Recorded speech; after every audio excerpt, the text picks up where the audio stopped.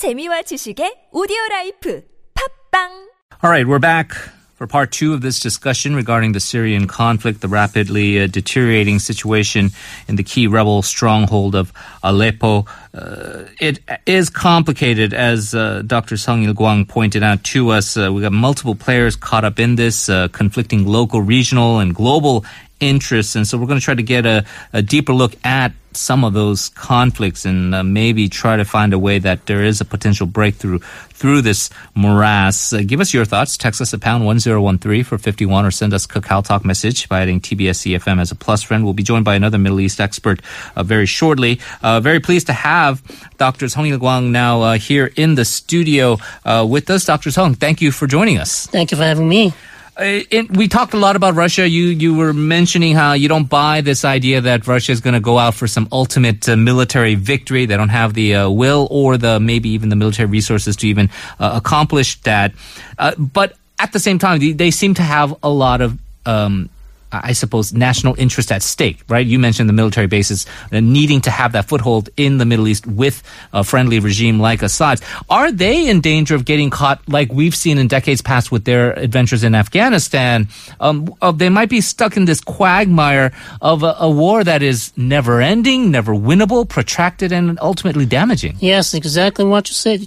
Exactly the situation is quagmire situation. I don't think, Russia, even U.S. or any other country will have, secure, clear victory over the other. Even, government forces or neither government forces or rival forces. Without any, huge military support by or Russia or U.S. So, it has been a long time ago. The situation, Russia is in the situation of quagmire situations. So, actually, as I told you before, Russia doesn't have any, they really think they will have any clear victory over the others. So, they focused on protecting the Assad regimes, not reoccupying all the territory of Syria. So they will have this purpose. They will, actually, I think they will bring, this is small, goal, what they wanted. Later or sooner or later, but they won't reoccupying all the Syrian territories. I don't think so. Difficult situation then, I suppose, from them as well, whether you agree with their strategy or not. We're very pleased also to have joining us on the line from the Department of International Politics at Hankuk University of Foreign Studies, Professor Seo Jung-min. Hello. Hi. Professor Seo, thank you very much for joining us, as always. We've been talking quite a bit about the Russian side of things. In your view, the United States, do you believe the Barack Obama administration effectively has its hands tied in trying to achieve any meaningful progress in this peace process? People might say lame duck, but he only has a few months left in his final term. Yes, I don't think so. The U.S. has worked hard to achieve some level of peace in the Syrian area, but actually, some United States engaged in so-called Geneva process is focusing on achieving truth, not on final solution of the Syrian crisis. So it means, as so Dr. Sung mentioned about Russia's attitudes, United States also, pretends have some kind of policy to build peace, but actually it is really just buying time and running down the clock. So actually last month, Mr. John Kerry, U.S. Secretary of State, is trying to put together a deal with Russia, but the deal is on how to achieve the coordination of between U.S. and Russian airstrikes against IS and against Jabhat al-Nusra in Aleppo in designated areas. This is not to make a peace, but just to protect the civilians. Yeah, very important point there. Now, Dr. Sung, if we look at the U.S. presidential race, we have one candidate, Hillary Clinton, who looks like she will follow mostly the same strategy. Some people say she's slightly, maybe a little more hawkish than the current President Barack Obama. On the other hand, you have Donald Trump, who is really kind of a wild card. We don't know what he's going to do. He said he's going to ban all the Muslims from entering.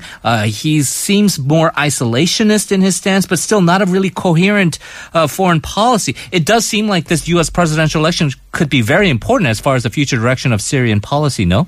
Of course, it's important, but I don't think, the coming U.S. presidential election will have any significant impact on the American foreign policy regarding Syria, because we don't have any magic solution. Okay, even if Donald Trump won. Yeah, we don't have any magic solution here. Maybe Hillary Clinton suggests already she will make best effort to bring a non-fly zone, no-fly zone in the northern part of Syria, any part of Syria.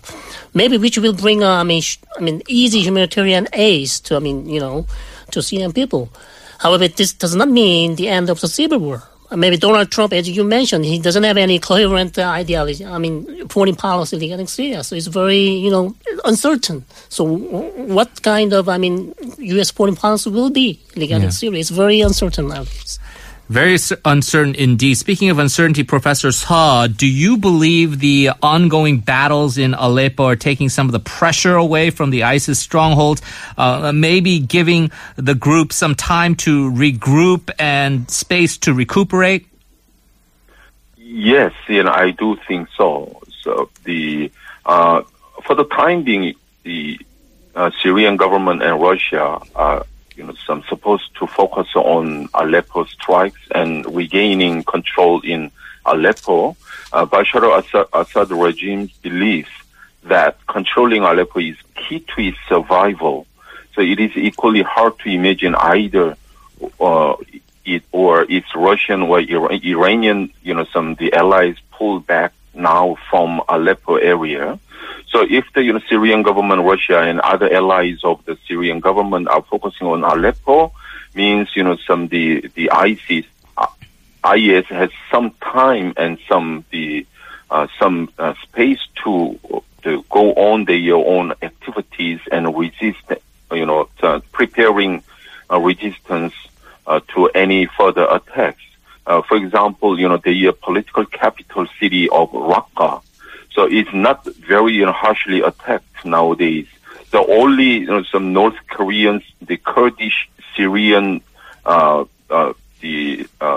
militia are trying to infiltrate the Raqqa area. Mm-hmm. So this is the situation. Some United States and Iraqi government is focusing on Mosul, the northern city of Iraq, and Syrian and Russian, some alliance is focusing on Aleppo. So the Raqqa is in the middle of the two cities, and then it's somewhat free from, some of the harsh attacks.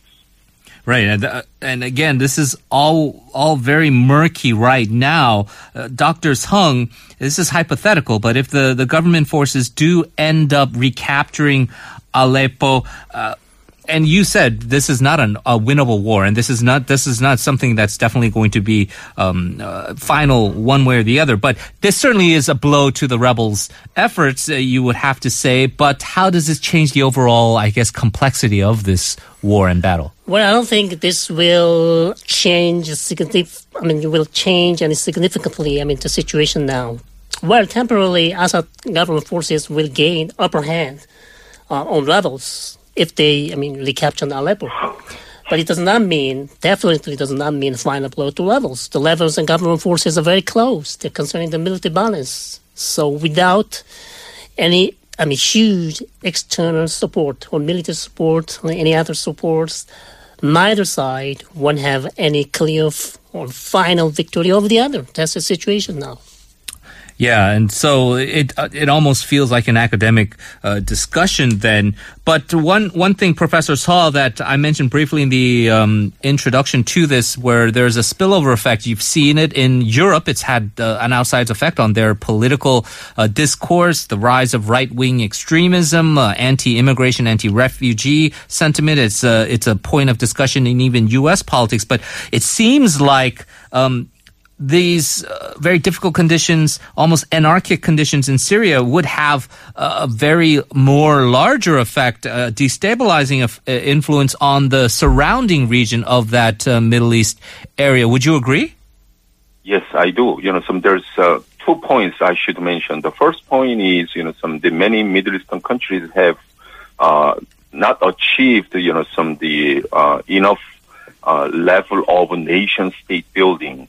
So, the build-up of Islamic State is one very, some clear example. The IS occupied the eastern part of Iraq and western part of Syria. They built, declared a new country, ignoring the, existing borders, existing nation statehood. So such kind of, chaotic, the movement may, reach other, the unstable areas in the Middle East and African continents. And another point is the IS is suggesting a new model of resistance and, and building Islamic state in a chaotic areas. So as we already have seen, the Libya and Syria, Libya and Egypt and Afghanistan, Yemen, they're all, the IS branches or IS, modeling groups are already declared their, some emirates or their semi-states in this area. Such kind of, the political model has spread to the Middle Eastern area. And that does sound discouraging, I suppose, to the people who would want to see ISIS defeated. We've had the Paris attacks, the Belgium attacks, even in the United States, to varying degrees, to the degree of how much influence they had. The shootings in San Bernardino or in the Orlando nightclub. I guess the question would be for you, the final question, Professor, so is, are we any closer to today than yesterday in terms of this goal of trying to destroy or defeat ISIS? You mentioned these kind of pockets of ISIS supporters setting up what they're deeming emirates in various places like Lebanon and so forth. Will this group now be emboldened, whether if they are sort of with their backs against the wall, or maybe they feel that they need to send a message that we could see more of these kind of terrorist type of attacks in the western part of the world? Yes, I think so. So, as I mentioned, the ISIS, some model, the Islamic State is not just, the terrorist organization. They are, suggesting a model, and they are, the offering so-called new ideology of the terrorism, so-called Daeshism. There's some kind of term, Daesh. Daesh means IS. Some Daeshism is spreading nowadays. So, ISIS is not just, some Al-Qaeda-like, some terror group or terror network. It has built a semi-state. So means, they are looking forward to some survival as a, some semi-state. So they are preparing more, some violent, harsher, some the terror attacks everywhere in the world, not only in the, the Syria and Iraq. And as I mentioned, the under the umbrella of Daeshism, the IS, the ideology. So there's many, some network in the world, and the many, supporters, they are, the joining the terror attacks to protect the so-called, some Islamic state. So this phenomenon will go on, and then we may remove the leadership of current IS in Syria and Iraq, and we may remove the main cadres of fighters of IS in Iraq and Syria, but IS is already become Daeshism, ideology. So that ideology is what you're saying is something that is almost feels like it's too late to completely snuff out is the major point. Yeah. The very somber assessment indeed. Professor Seo, as always, we do appreciate your analysis and insights. Thank you very much for joining us as always.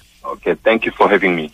That was Professor Seo Jung-min from Hankuk University of Foreign Studies. We have Professor Sung Il-kwang here in the studio. I just want to follow up on what Professor Seo mentioned about this idea that you can defeat ISIS or you can kind of win this war on terrorism, that this is a very different definition. And for people who are not Middle East experts like yourself, you often kind of think of, okay, there's Boko Haram and Hezbollah and Hamas and al-Nusra and Taliban and Al-Qaeda. And you think they're all kind of the same group. Or these are groups that are Islamist and they sometimes commit terrorist acts. But as you both have been pointing out, it's a very different situation. Do you agree with this assessment by Professor Seo that this idea of Daeshism or this ideology of this setting up a caliphate or a semi type of state is something is a factor in this group's sort of rise and I wouldn't say stability, but perseverance that will make it much more difficult for the so-called U.S. coalition to try and defeat? Of course, he's right. I mean, I think I'd like to emphasize on all these Islamic radicals groups, as you mentioned, all of the Hezbollah and Hamas, and Al-Qaeda and IS. Their ultimate goal of all these groups are building Islamic State. Mm-hmm. Islamic State. But IS is different. The big difference of IS, they built this Islamic country first. All the other groups, they try to build Islamic State in the later stages. I mean, the final stage they will try to build, but IS just begin already. They head of the state. This is different. So all these, groups have same ideology, jihadism or Wahhabist or jihadist. So it's very difficult to, erase or eliminate the ideologies. Maybe we can kill the leadership or punishment. We can punish, all these groups, but infrastructure. But the ideology is always still there, alive. So it's very difficult to fight against this ideology. This is the point, I think. Yeah, and that's more of a sense of, again, I guess the American term of winning the hearts and minds of the people, and that is a much more difficult thing than simply just carpet bombing a region, right? And that's something that might be even a generational type of process. Yes. If we look at then the situation in Syria, and the picture you've painted has not been a very a pretty picture. It's not a very optimistic picture, to say the least. But in terms of what we're seeing in Aleppo and the concerns of the 2 million civilians who still live there and this hope that the global community can try to get some humanitarian aid to this region, hopefully that situation can be relieved. And as you say, the Russian air forces can be convinced to kind of halt the no-fly zone area or the bombings there. What is your overall assessment as far as the Syrian conflict is concerned? We said quagmire. This is not something that is going to be where you have a typical military type of victory where one side says we won, the other side lost. Is it different from what we've seen in Afghanistan, or what we're trying to see in the struggles that Iraq is going to actually try to kind of bring about because of these rebel elements? Or what do you think is the long-term prognosis of this? I think more or less the same situation, just like Afghanistan. We won't have easy or magic solution in Syrian civil war. So the civil war will continue as it is. It will remain a long time, I think. Maybe 5 years, maybe longer than 5 years. I'm not a prophet, but I think. So I think for the time being, the best solution is divide the country. Partition. Yes, partition. Or Sunni, or Shia, Alawite, and Kurds. Partition of Syria is the best option. I think that's not just the best option, that's the only option, because we won't see Syria just before this civil war. Syria is completely changed. Syria as a nation state. Syria is one homogeneous nation state. We won't see it, even though we want it. We can't see it. That's, my conclusion. Well, great discussion, Dr. Sung. We really did appreciate your expertise, and it was great to see you here in the studio. Thank you very much. Thank you.